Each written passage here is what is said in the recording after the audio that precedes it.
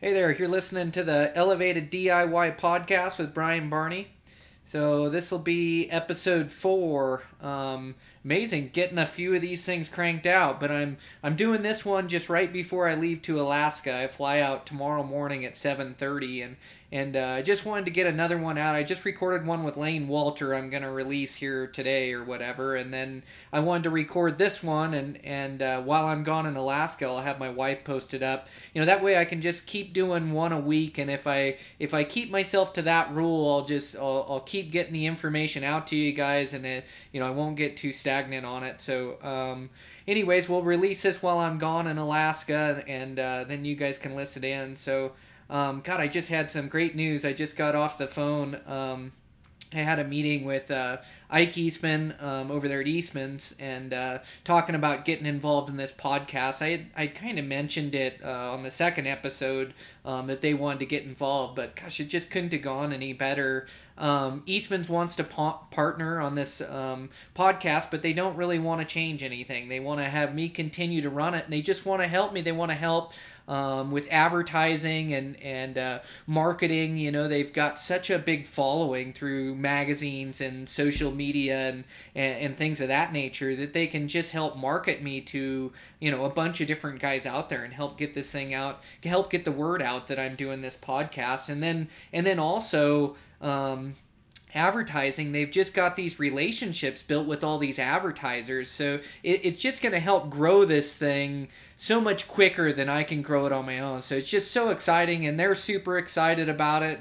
And like I say, they don't want to change anything. It's the same podcast, and it's me just learning how to put this thing out here and learning how to do it. And I think the one with Lane came out really good, where I had a guest and interact. And then I also like doing them by myself, just because I can get so much information out there to you guys, and I have so much knowledge to give, through my years of hunting the public out there. So, man, I'm just super excited about it. So, we're gonna talk as soon as I get back from Alaska and sign some papers, and they're gonna get helping me on this deal. So it's just super news for me. So yeah, I wanted to get out this episode, and I wanted to talk. I just had a article that just came out in Eastman's Bow Hunting Journal. It was written consistent tens, and I was a little unsure of this article when I came out with it, just because it didn't give specific tips and tactics, but it was more like the mindset of a 10 percenter, and a 10 percenter to me is like 10% of the guys are successful on 90% of the animals out there. And if you notice, it's those same guys that are being successful time and time again that you see. And what's the difference? What are those guys doing different than other guys out there? And so I wrote this article, Consistent Tens, and I was a little unsure about it when I wrote it, and I went through it and I sent it out. But then I got my magazine. I get them. Boy, I think I get them, I don't know, 30 or 45 days later after I write the article and read through it. And boy, that thing motivated me. I was pumped to read it, and I was really pumped at the way it came out. So I think it's great information for you guys. It's in the latest Eastman's Bow Hunting Journal. But I wanted to talk about that on the podcast. I got a message today on Instagram about a guy that was hunting, I believe it was Colorado.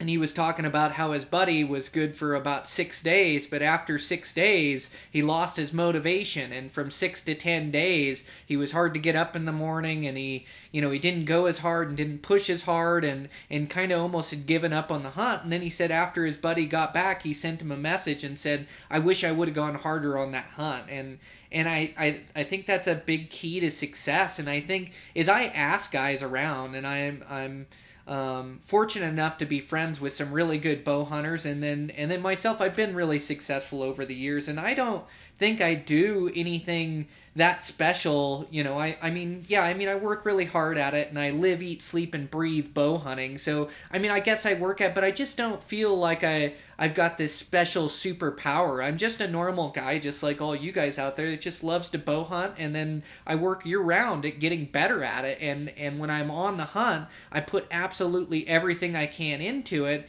But I think that's the key to what makes a consistently successful bow hunter. And so, as I talk with my buddies and friends out there that are really successful, I asked them, I said, what do you think the key is to your success? And it's never my shooting, or it's my stalking abilities, or it's they never answer like that. The answer I always get is persistence. And that's the same answer I give. The key to my success is persistence. It's mind power. It's setting your mind to something and then continually working towards it. And you have failures in hunting and in bow hunting, but it's about picking yourself up there and getting back out there and continuing to hunt. It's that perseverance that is the key to my success. And when I'm on a long, hard hunt and I've got to keep my mind in it, and I've got to keep hunting hard day 6, day 7, day 8, that's what's getting me to the finish line. That's what's killing those animals for me, is my persistence. And same thing, when I've got work and I've got 40-hour work weeks and I'm a weekend warrior and I've burned all my vacation time hunting muleys early, and now I'm into elk season, or whatever it is, late mule deer season, and I'm a weekend guy. I go as hard as I can go on the weekends. I'm out there every single minute of every single day that I can be out there to accomplish my goals. And then also, it's there's you're gonna have to grind on a tough hunt. I mean, that's all there is to it.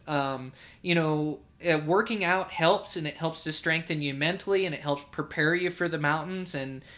But there's nothing that's going to take away that grind. I mean, hunting public lands is tough. You're going to have to suffer a little bit, and you're going to have to embrace the grind. I use this quote in my article that I like, that I think I heard from like endurance runners or endurance athletes. I picked it up somewhere, but it's get comfortable with the pain cave. You're going to have to spend some time in there. And it just means that, endurance runners aren't having fun all the time on these super long runs. Their fun comes in the enjoyment, or not the enjoyment, but their fun of endurance running is finishing, and it's finishing their goals, and it's this sense of accomplishment when they finish this feat that's extra tough, and they have to push their body and push their mind through these tough times, and then to come out on top and reach the finish line, and to reach the finish line by a certain time they wanted, or whatever their goal is. That's the fun of it. That's what keeps drawing them back, and it's looking back on that tough run where you did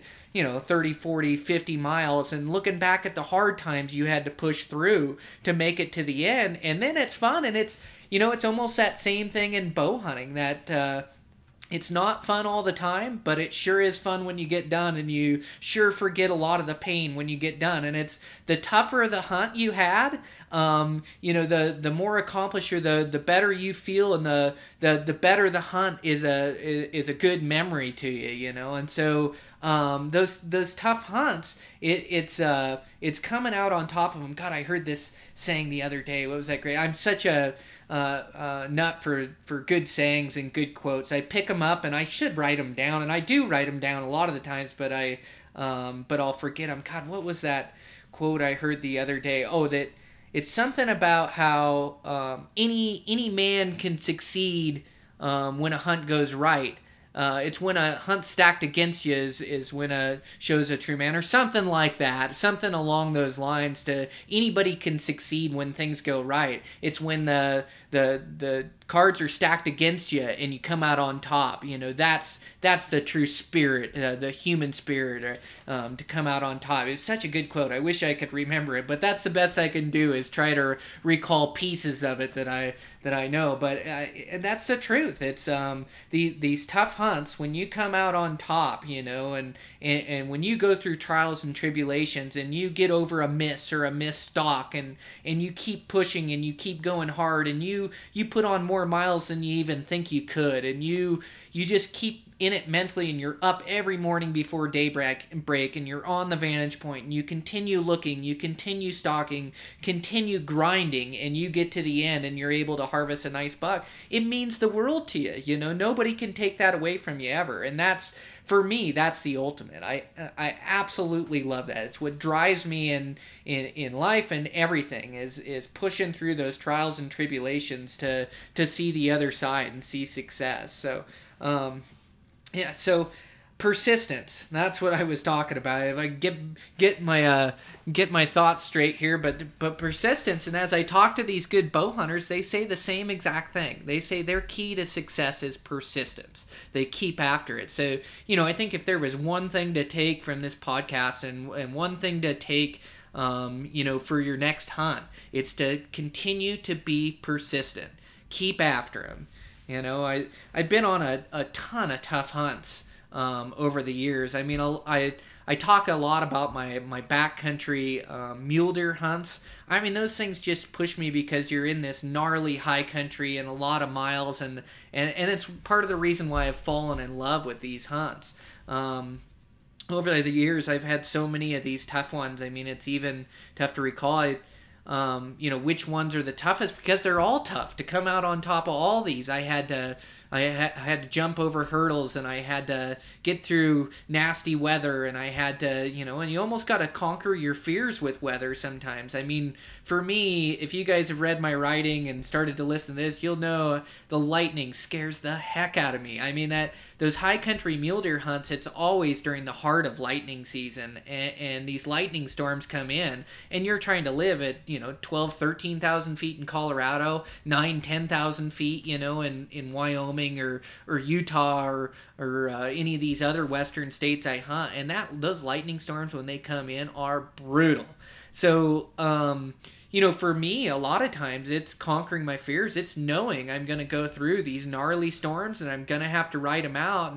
And my biggest thing with lightning is I just play it safe. When I was younger, I didn't have much fear of it, and a lot of guys still don't have fear of it. I saw this guy in Wyoming that was camped on the absolute top of the ridge, this 10.6, 10.8 peak, and he was camped on the skyline up there. And I mean, one night, this lightning storm, it was like strobe lights going off in the tent for a couple hours. Now, the storm never got right over top of us. There was a couple close ones, but it wasn't that bad. But boy, my anxiety would have been off the charts trying to sleep in that spot. There is no way. You couldn't pay me enough money to sleep in that spot where that guy was, up at the top of that mountain. But a lot of guys, if you haven't been through these lightning storms and haven't been through the gnarliest gnar, you don't really have fear of it, And I was the same way when I was younger. I used to keep camp on a lot of the high ridge lines and high peaks and in places like that. And boy, after surviving a couple gnarly lightning storms, there's no way. I get down a little bit off the tops, 1,000 feet, and I find a good place, usually in a little timber patch or something like that, down in a lull. But I really look at my camp spots, and I want to find a place where I can ride out a storm. And sure, if you have to, you can camp on the ridgeline and then have a lightning plan. And in the middle of the night, when the lightning hits, you get out of your tent and go down with your jacket, and you drop down to your lightning plan into a safe spot. And I remember this one storm in Colorado, and it was a really bad lightning year, and we were hunting on a 13,000 foot peak, and I had, let's see, I think the year before I'd drawn it with my buddy Dan. I took my buddy Dan in there, and we killed 2 bucks in 2 days. He killed one on opener, and I killed one the very next day while he was packing his deer out. So we went 2 for 2 in 2 days, all smiles, 2 great big bucks, and we were out of there. And didn't even have, it was one of the easiest hunts I've ever had. I mean, sure, we were packed 15 miles back and living in gnarly country, but we just got our stocks right, got our bucks, and we were out of there. The next year, we showed up to run the same plan, and what we were doing is we were camping way up high, we weren't on the ridge line, but we were just off it on the highest bench, and it wasn't a bad camp spot. There was no trees around or anything. It was just way up high. And so we get in there the day before opener, and we hike in there the 15 miles into camp and set camp. And so we climb up over top this 13, and we get on the backside, and instantly we're looking at these big velvet bucks on this backside. And all of a sudden, this fog and these clouds start to roll in, and it wasn't like a big, gray, huge thunder bomber coming in to hit you. It was just like some fog. You're just kind of in the clouds, and it started settling in, and the first lightning strike was right on the 13 that we were on the edge of, just boom, right by us. and just scared the shit out of you, you know. And so we grabbed our packs and grabbed our stuff, and we tried to make it around. We had the side hill all the way around and then come down into our camp. And as we're side hilling around, there's lightning just shooting all around us, and it's all super close, like within a half mile, just flash bangs, flash bangs. I mean, spooky as all get out. And finally, we couldn't make it around the mountain. We finally headed down off the backside, away from our camp, all the way down, where we're going to have to climb up this mountain again. But it was so sketchy, we just had to get off the top. And we're running down, and it's just booming all around us and raining like crazy, and we're running down this wide open 50-degree slope, running down this side hill, and we finally get in a depression, and we sit and we make ourselves a plan. Okay, let's get to that timber patch down in there, and boom, boom, it's hitting all around us. And then finally we made this plan to get to this timber patch, and we start heading right at it. And then all of a sudden, boom, the lightning hits this timber patch we're running to. And so it's like, oh man. And Dan, he stopped at one point because we're going towards the timber patch, dropping down, and the lightning hits it. And so we just stop in this depression and kneel down again. And Dan looks at me with this serious face, and he's hardly ever scared of anything, and he asked me if I knew CPR. It's like, oh man, there's he was scared out of his mind, and so was I. And Dan was the same as me for a lot of years, where he didn't know what the hell I was so scared of with these lightning storms. After that one, he knew. So we made it down, we made it safe, we survived, and then so we had to climb all the way back up and over to camp, and got into camp and set up in camp and have some dinner, and instantly we can start to see the strobe lights go off again and know that another storm's coming. And we're camped way up high on this bench, and we just survived one of the worst lightning storms we'd ever been in. Now we're in camp having dinner. We're exhausted from, running off 2,000 vertical feet, running back up 2,000 vertical feet, not to mention the 15 miles we had to get into camp. So the strobe lights are coming off, and pretty soon this lightning storm hits, and we try to ride it out in our tent, and then all of a sudden you can't hear from all the rain and hail and stuff, and boom, they're starting to hit just right above us. I mean, they're inside a half mile. They're hitting the ridge line we're on. So pretty soon we put in place our lightning plan, and we're out. I said, damn, we got to get down. And so we grabbed our jackets and head down off this bench and down to a little lull of 500-600 feet down below camp. And man, the lightning was just hitting all around us. For half the night, we sat there huddled, just watching lightning hit the ridge above our camp. And we watched it hit this one peak, and I watched it hit that peak 2 separate times in the exact same place, just super spooky. And so finally we were able to get to bed and wake up the next morning, and me and Dan, we made a plan to say, we got to get our camp off here. We can't survive up here with lightning storms like that. And they came in every single evening, that year, and we had to battle them. Every afternoon, evening, we had to battle lightning storms, but at least we were down off the top and in a good timber patch where we could then ride them out, So, man, it is not to be messed with. The other worst time I can remember with lightning is I went into this, we have this gnarly mountain range here in Montana. And the high country bucks are really tough in Montana. They let us hunt the rut with a rifle, which is really nice opportunity, but it kills a lot of our bucks, and makes our mule deer hunting where it isn't as good. And a lot of our high country mule deer hunting is rock top mountains too, where we just don't have good populations of mule deer. Either that or the elk and mule deer compete for the same food source. So we just don't have a lot of really good high population mule deer areas that are high country. But we do have a couple mountain ranges that I found, over 10 different scouting trips trying to find these high mountain bucks. I finally found a couple mountain ranges that hold them. But the problem with these mountain ranges is they are a couple of the gnarliest mountain ranges you could ever be in. They're on the west coast of Montana. And so they get just a ton of moisture, and so the underbrush is so bad. I mean, it's 15 foot of underbrush willows that you just got to climb through. I mean, it may take you an hour, 2 hours to fight through a mile of brush, or maybe more. I mean, you absolutely have to climb your way through it, and it makes it such a pain. But you fight your way through all this underbrush, and then you get above the underbrush, and then you get above tree line, and it's like a salad bar up there. I mean, it's knee-high grass, super green, flowers all over. I mean, it's so lush, but it's super, super cliffy. I mean, there's cliffs everywhere you go. I've been cliffed out in that mountain range so many times. God, one time I had to drop my pack and climb down a tree on the edge of a cliff because I had been cliffed out coming down a spot. It's just a gnarly mountain range. I mean, I've scared the heck out of myself in there just with the heights and the steepness. I've got one north side that I tried to climb like 3 or 4 separate times before I finally found a way to climb to the top of it. Just climb up as far as you can, get clipped out, come down, pick another route, climb as far as you can, and get clipped out, and do it all over again until you can finally find a chute in there. And I've taken a couple buddies in there, and they've told me, man, that is the gnarliest mountain range I've ever seen. You can keep that place, and I don't blame them. They're tough to kill in there. Those bucks, they find thick pieces of cover in there to hide in too, and so it's really tough to kill a mule deer in there. But if I don't draw an out of state mule deer tag, or if I've got the time, I love to go in there because it's one of those deals. Once you hunt that mountain range, you can hunt any mountain range out there. Anyways, I was camped this one night. Another bad lightning storm I got into.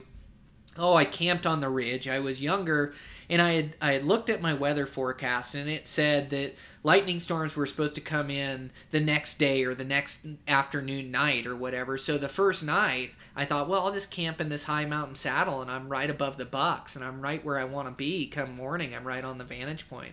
So I slept there, and I think I just had a bivy sack. It was just like a quick trip, like a 3-4 dayer, and so I slept in this little saddle, and I was sleeping that night, sound asleep, and in the very middle of the night, the first lightning strike was right over my head. I mean, one of those just flash bang so loud it feels like it's gonna blow out your eardrums. It's just right above your head, right there, and just scared the heck out of me. And I'm up out of my bivy sack, and all of a sudden it's just that one thing of lightning, and I can kind of see it flashing in the distance, and then another one just right above me, and I thought, oh no, lightning plant, I gotta get down and out of here. And out of my bivy sack, my rain jacket on, middle of the night, cliffiest country you've ever seen, and I drop down into the trees in there, and I ride out the storm, and it's just booming all around me, and it's so bad. And eventually it kind of wanes off, and I just think, man, I cannot sleep here for the night, especially if this lightning's just going to continue. I mean, here's a little lull in the storm, but it's going to come again. So I grab my tent, and I grab my stuff, and I pack it up. So here I am with my headlamp, middle of the night, trying to make my way down off this sketchy, gnarly ridge line that I could barely climb up in the daytime, and lightning still booming all around me. More storms came in. I made it down lower in camp, but man, I mean, after those couple times in storms, and not to mention those, there's probably 50 other storms that I've sat through and sat in a good place, which are still scary. You're sitting in a good place, and there's just, when you get 30 that are inside a half a mile, it spooks you. So anyways, that's my lightning story. It's something that I've got to overcome on these backcountry mule deer hunts. And anymore, I camp in a safe spot. It's the 30-30 rule. You hear lightning 30 seconds away. You get down and you wait for lightning to pass 30 minutes before you come back out. And I just stick to these rules nowadays. I mean, camp in a good spot. If I see lightning coming in, I drop down, I get in a good spot, I ride out the storm, and I'm fine with that. But I know that on these backcountry hunts, I'm gonna have to deal with lightning, and I'm gonna have to overcome it. And at times it may be scary, but if you want to be successful on high country mule deer, it's something you got to endure. So there's these challenges that happen, and lightning's mine on these high country mule deer hunts. But there's these same fears in the backcountry. Whether it's grizzly bears, and I've been around bears my whole life, and been around grizzly bears my whole life, and they just don't bother me too much. I've had some sketchy situations. I was charged by a sow and a cub on my first day ever of hunting in Montana. I had some fear for a while of grizzly bears, but I've been around so many of them nowadays, and been back in bear country and seen them and get out of their way enough to where I don't let it affect me too much or affect my hunt. But that may be a challenge for you where you're headed. You may have to overcome the fear of grizzly bears, or other places I hunt are rattlesnakes, and I hate rattlesnakes. I've been in those pretty thick too, where I walk in, and you're with your headlamp and you hear one rattle, and then all of a sudden that makes 5 or 6 other ones rattle on the ridgeline you're on. Just spooky as all get out. One time I about stepped on a on a rattlesnake that was all coiled up, just putting my foot down and saw it, and I jumped off it. And as I jump off, there's a bunch of baby snakes coiled all around the mama snake, like 100 of them coiled all around the mama snake, just rattlesnakes everywhere, where you feel like you're stepping on landmines.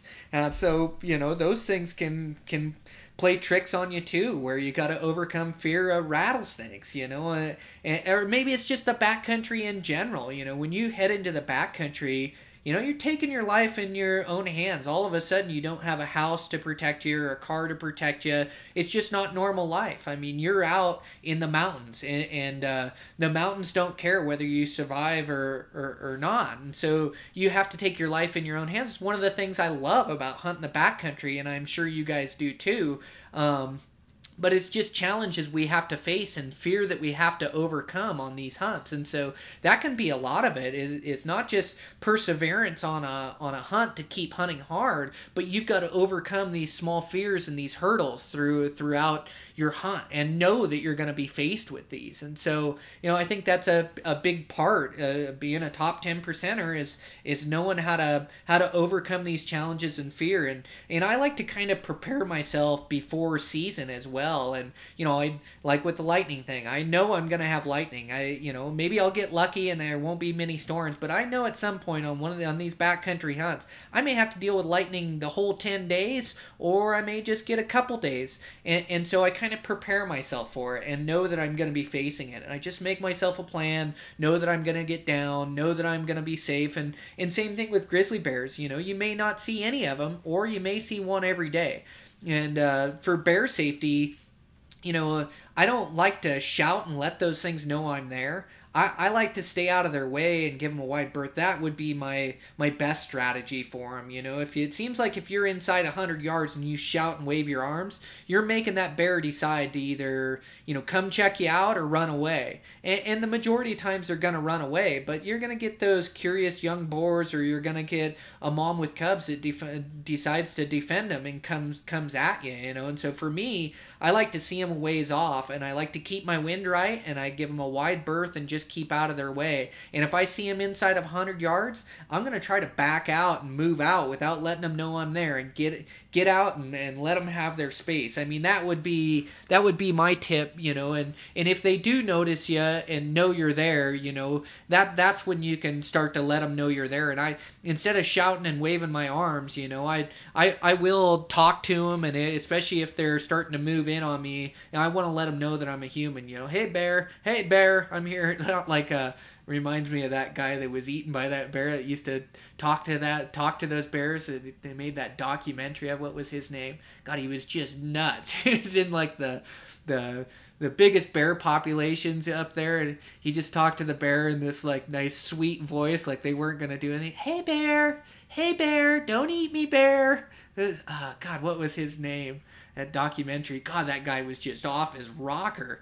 Not like that. That's not how I talk to bears. But boy, oh boy, that guy was crazy, and finally got himself eaten. Thank goodness his girl got out of there. But man, oh man, that guy was out of his mind. The way he'd get close to those bears and then talk to him. He was, what a nut. But I won't do that. But if they are charging, I will talk to a bear and wave my arms. Hey bear, just let them know you're a human, and let them know that you're not to be messed with as you're backing out. But like I say, the best plan of attack with bears is to not let them know you're there, give them a wide berth, and just stay out of their way. But you're gonna face some fears on a hunt, or some challenges on a hunt, and it's just prepare yourself for them and know how you're gonna act in those situations. So you don't got to come up with a plan when that happens. You've already thought about it. You already know your plan. You already know what you're supposed to do, and that's what you follow through with and do.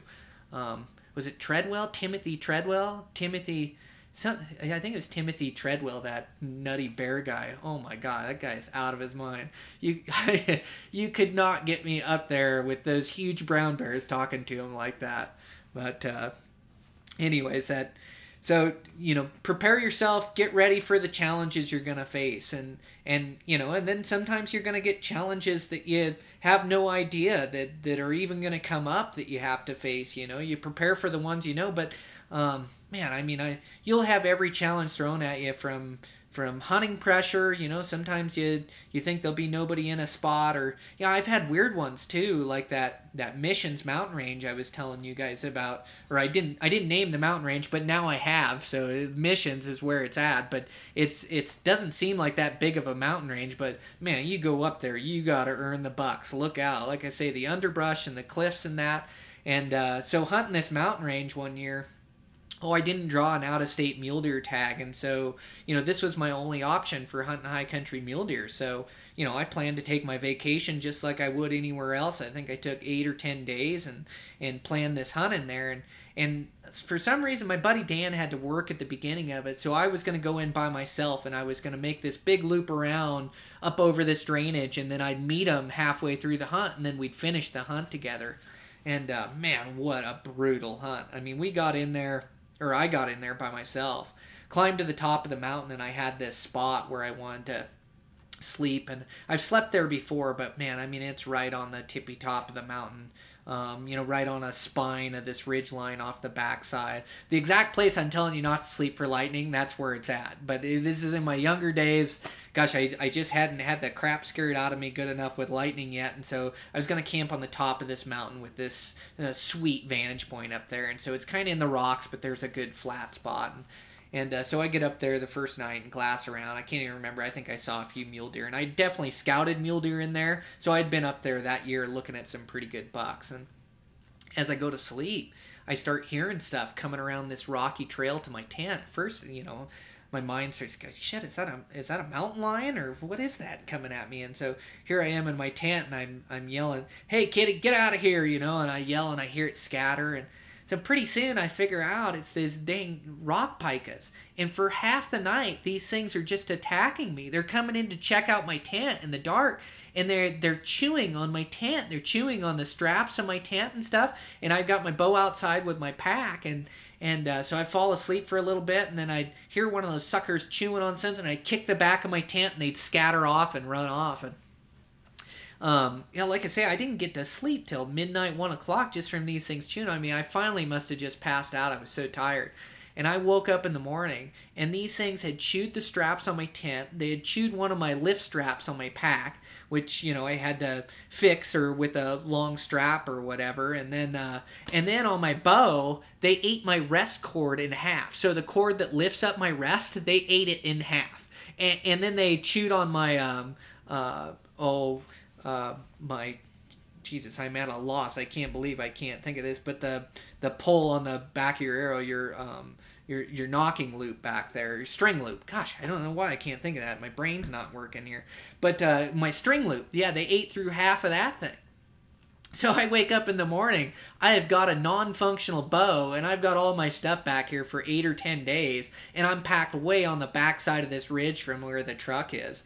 And so these rock pikas, they ate it up, and so in the morning, yeah, I had to, I tied like a steelhead or something. I fished steelhead a bunch, and I had this knot, and so I was able to tie my rest cord together. I think I replaced the cord to the rest, and then the part that was in between my string, I connected that with a knot, made sure it was lifting my rest up, the same, and falling away like it should. And then I think on my string loop, I think I replaced it. I had some extra cordage and replaced my string loop, and I had it tied in with a little little cordage there, serving. I had it. Geez, my brain won't work. But I had it. I had my knocking point tied in with some serving, and then I had my string loop around that. And so when I undid my string loop, the knock still knocked in between that serving and the right spot. So that never changed. And so I had to do some backcountry bow repairs there, and then I sacrificed one arrow. I'd brought a field point in, so unscrewed one of my broadheads, stuck in a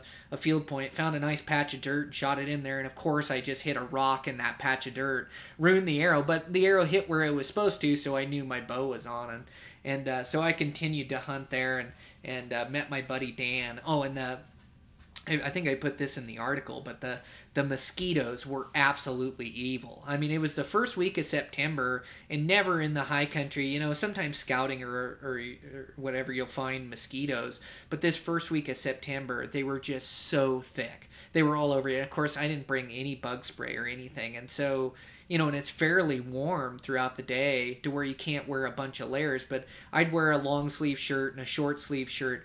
But we just got absolutely eaten alive in there. I met Dan and we hunted for another 3-4 days. I located some bucks a long ways off, and so I was able to meet my buddy Dan. He found where my camp was, which was just a miracle because it was way in the heck back in there.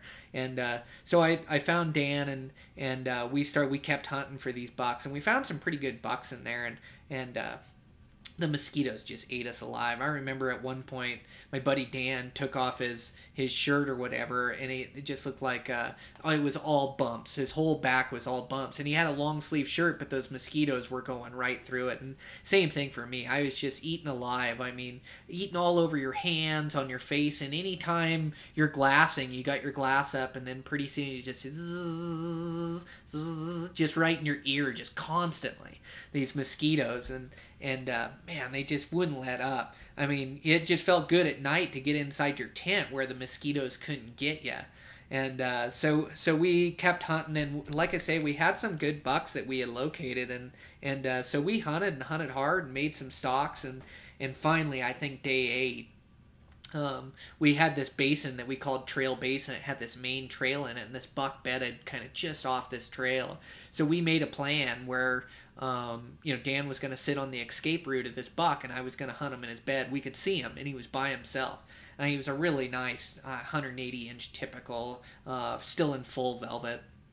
So I made the play on the buck and just crept in ultra silent. And it's all the way across the draw, and it's another one of those deals where if you've ever spot and stalked, it looks way different from where you glassed at to when you get over there. And same thing here. We had trees mark, and I had an old log, and I had all this stuff. Then you get over there, you don't even know if you're in the right spot, especially in this mountain range, the Missions. I mean, there's just so many patches of trees and so thick that it's really tough to tell you're in the same spot. It's not like you're just looking at one little group of trees and there's the buck. It's this whole hillside of trees and grass and character and features. But I finally got to the right spot, knew I was to the right spot, could see the log, and I thought I was going to have to creep by the log and down into this other spot to be able to shoot the buck. But when I got to the log, I could see the buck, and he was bedded there, and he was 55 yards, I think, or somewhere right in there. I'm trying to remember exactly, but he was 50 some yards in there. So I set up, arrow nocked, and I just had to wait and wait and wait, and that buck just stayed bedded. And then finally the buck stood up, no idea I was there, and boy, able to put just a perfect lung shot on him, and he took maybe 5 bounds, and then that buck tumbled down that steep, cliffy, gnarly side hill like I've never seen. He tore up all his velvet. It's one of the coolest harvest photos just because there's hardly any velvet left on his horns and they're all bloody up. But he fell down off these cliffs and started rolling down and wedged himself in these trees. And if my buddy Dan wasn't there with me, I never would have been able to get this buck unwedged. I mean, it was like a 50, 60 degree slope straight down into these trees. And with Dan's help, I was able to wrestle him out of there. But you talk about a tough hunt and challenges. Holy cow, that was that was a tough one for sure. I'll always remember that hunt. And remember my buddy Dan helping me pack out that deer and keeping with me. I mean, it's always when you're with a buddy, you definitely want both of you to have success, But we just split off. I mean, Dan's been successful on hunts that I'm not, and I've been successful on hunts that Dan's not. And we kind of have our system and share stocks and try to be fair with each other on big next level bucks. And that one just happened to be my turn in there and able to make a stock on that buck and shoot him. And I think if I wouldn't have shot him, I think he would have came right for Dan's exit, right where Dan was set up, right out that trail exit right there. But sometimes it's the challenges you can't see, like rock pikas eating your bow in the middle of the night. I mean, who would ever think? Or like I say, evil mosquitoes when you don't plan for it. You don't bring any bug spray and they just eat you alive day after day after day. So sometimes you just gotta toughen up and roll with the punches and make it through these tough hunts. But you just always gotta grind on these hunts. You always gotta find your motivation, and what is your motivation?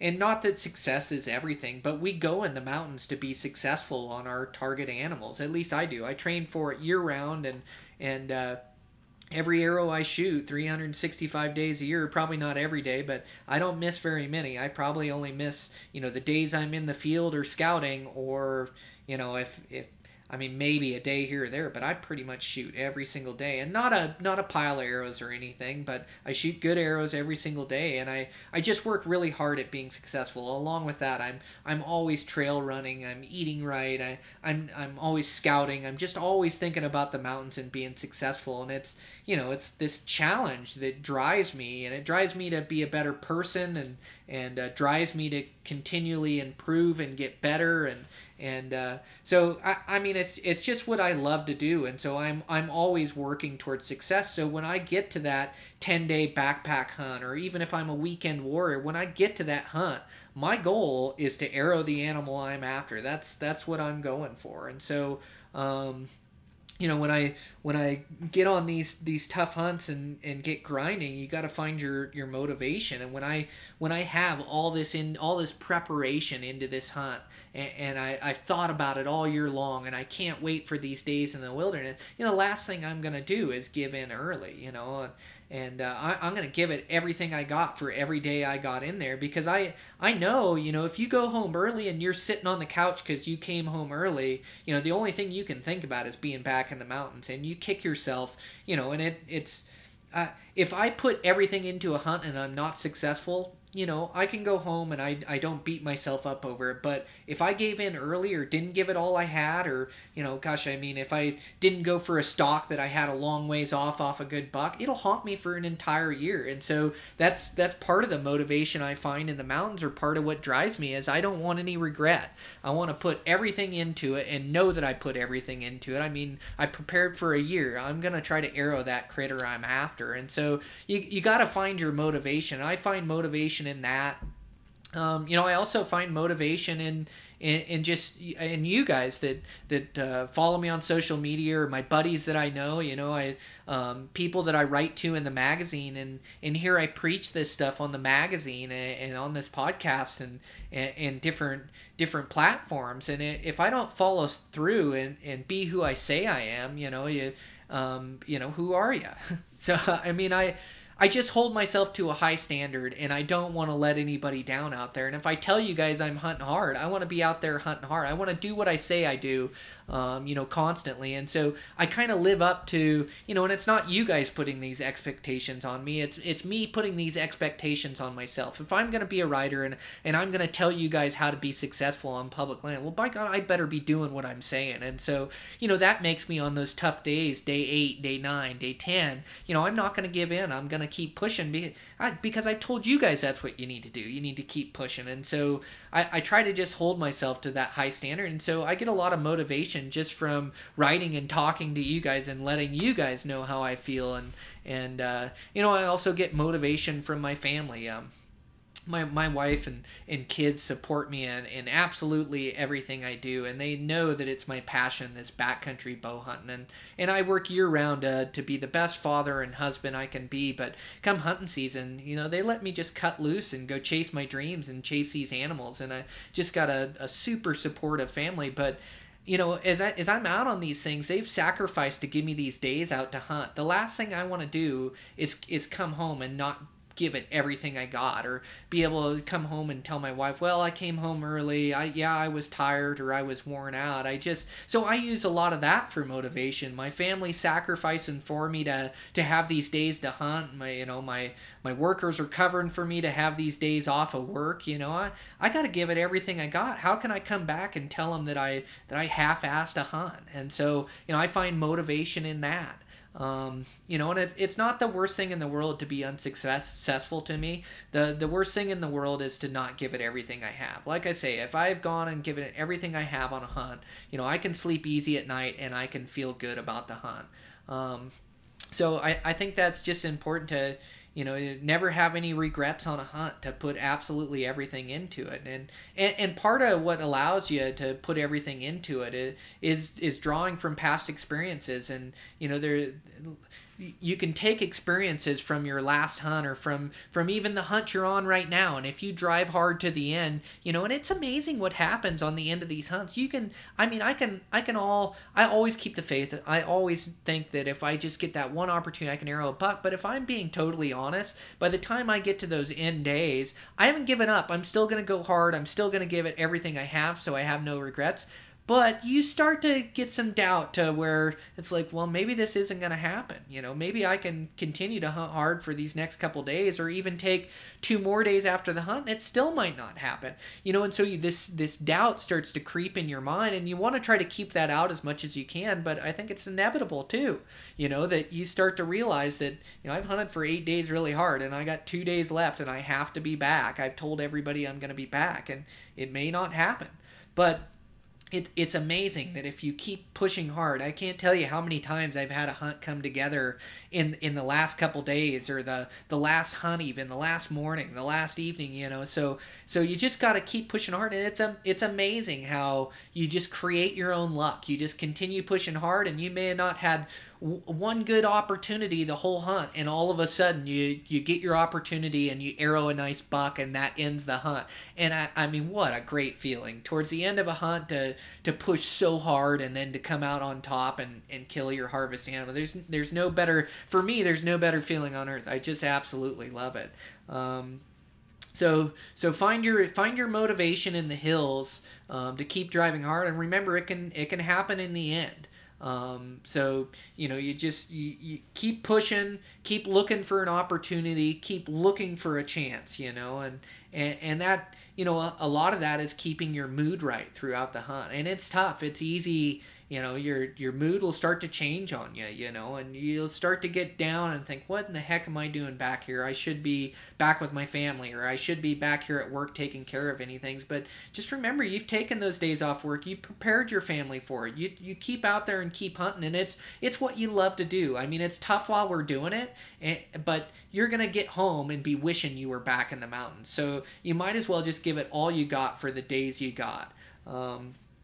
So, and another thing with your mood, and what I always have with my buddies, is all of a sudden it begins to turn into a joke, like the mosquito thing, or enduring this torture of the hunt, or enduring these tough times. It almost begins to become somewhat of a joke, and even if I'm by myself, but mostly when I'm with buddies, all of a sudden you'll just start to make a joke out of everything, your misfortune, or boy, these mosquitoes are awesome, or whatever it is. But laughter is a super powerful tool, and I have gone through some really tough times with buddies, and you're laughing all the time. Oh, that reminds me, I told you guys I like quotes so much, so I picked this one up the other day, or I picked this up somewhere, that the mind is a powerful tool. It can turn hell into heaven, or heaven into hell.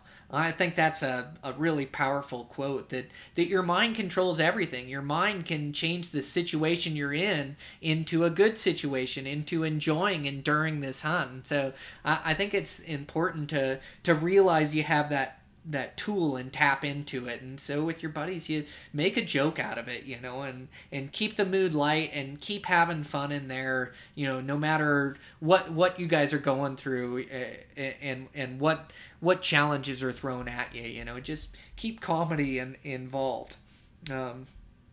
So gosh, I'm just reading through. I actually made notes for this podcast, which is great. I just keep me on track and make sure I talk about what I want to talk about. So you guys better watch out. I'm getting more and more organized as this thing goes. But I just want to keep improving this thing and make sure I get out the information. And I like doing these solo ones, but at the same time, it's kind of hard to collect your thoughts, because you're constantly talking in this flow of talk. So you don't really have a chance to stop and then collect your thoughts and then go back at it. And so I just took a bunch of notes in here just to make sure that I didn't forget anything.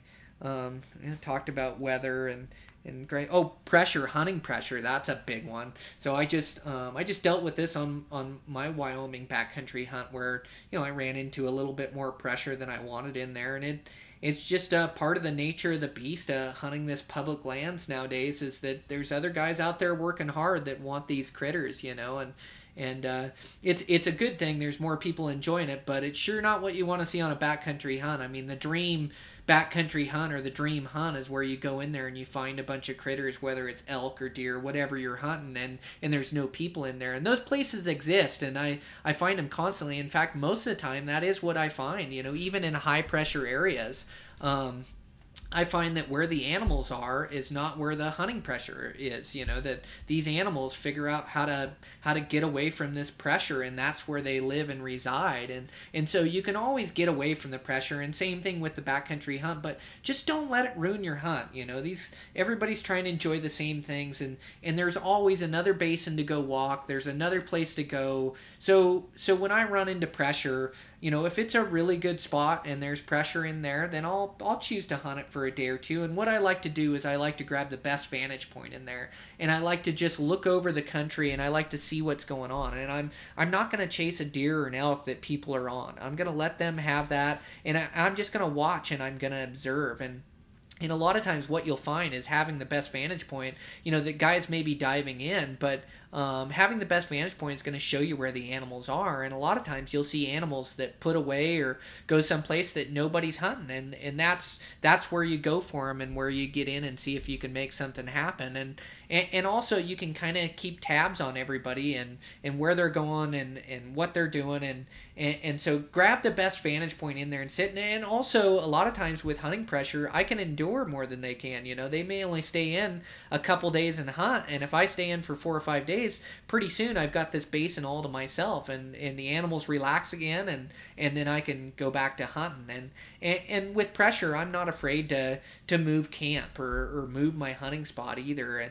And so, if getting the master vantage, or if there's too many people in there, or it just doesn't seem like it's going to work out, I'll grab my stuff and I'll take off on a ridge, and I'll keep moving. I'll go find my own deer to play with, or my own elk to play with. And a lot of times it doesn't take that far to get out of the pressure. You just you keep moving, you find a different spot, keep looking for critters. And so that's another way to avoid the pressure, is just to move on and find different areas. But just don't let it ruin your hunt. You gotta adapt, evolve, and overcome whatever challenges come your way. And that's, whether you're dealing with the weather, whether you're dealing with hunting pressure, whether, whatever it is you're dealing with, you just focus on the solution and not the problem. It's like, whatever's thrown your way, how can I solve this? Well, how can I make this situation better? Instead of focusing on, oh, this sucks, there's a bunch of guys in here. You say, okay, well, how can I get away from this pressure? Sometimes you can even use the guys to your benefit. Where they pressure animals is where you go next. Or if you're getting on the escape routes, or there's ways to go about it where you can use the pressure too. But just try to be a glass half full type of guy, where you're just always thinking about the solution, and you're never getting down on the hunt, and never letting it beat you. So, but anyways, you guys are probably headed out to the field, hopefully headed out for some elk, maybe still some mule deer. Like I say, I'm leaving in the morning for Alaska. Man, I am just super pumped. I'm going to put everything into this. This is my one chance for one of those huge Alaskan moose, with or a caribou. I've never hunted a caribou either. Never been to Alaska, never hunted moose, never hunted caribou, and so I just can't wait to cut myself loose there in the bush and see what I can do on this float trip. So I'm gonna get the rest of my stuff here. I'm all packed up, but I gotta put my bow in my case, and make sure I got my tickets all set out and ready to rock and roll. But you guys keep after them, and put these tips in play this year, and let me know if it helps you out. I'm sure it will on these tough hunts. You just keep after it, and there's a reason why 10% of the people harvest 90% of the game. And a lot of it is perseverance and a good attitude and keeping after it. So.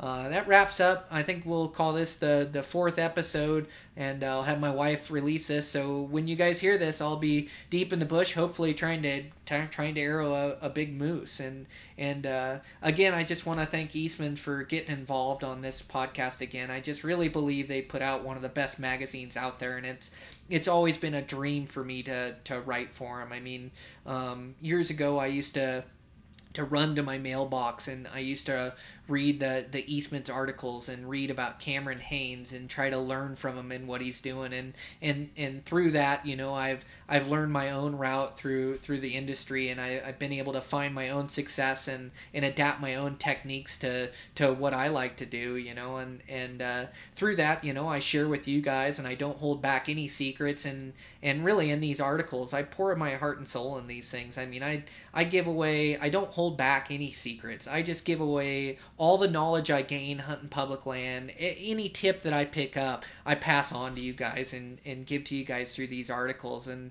so I just put everything into them, and I try really hard for them to be non-generic, not something that you read in every hunting magazine. And right along with that, I know Dan Picard is another staff writer in there, and he is just a great guy and a great hunter and super successful, and he does the same thing. I find myself reading his articles and picking up tips, and so I just couldn't work for a better company in Eastman's, and I'm just so stoked they're going to get involved in this podcast and team up with me and support me on this deal. So um, anyways, I just want to thank them again, and thank you guys for tuning in. And I'm gonna do a couple of these podcasts while I'm in the bush of Alaska and record them with my buddies up there and let you know how things are going. So I'll release those just as soon as I get back. So thanks again for checking it out, guys.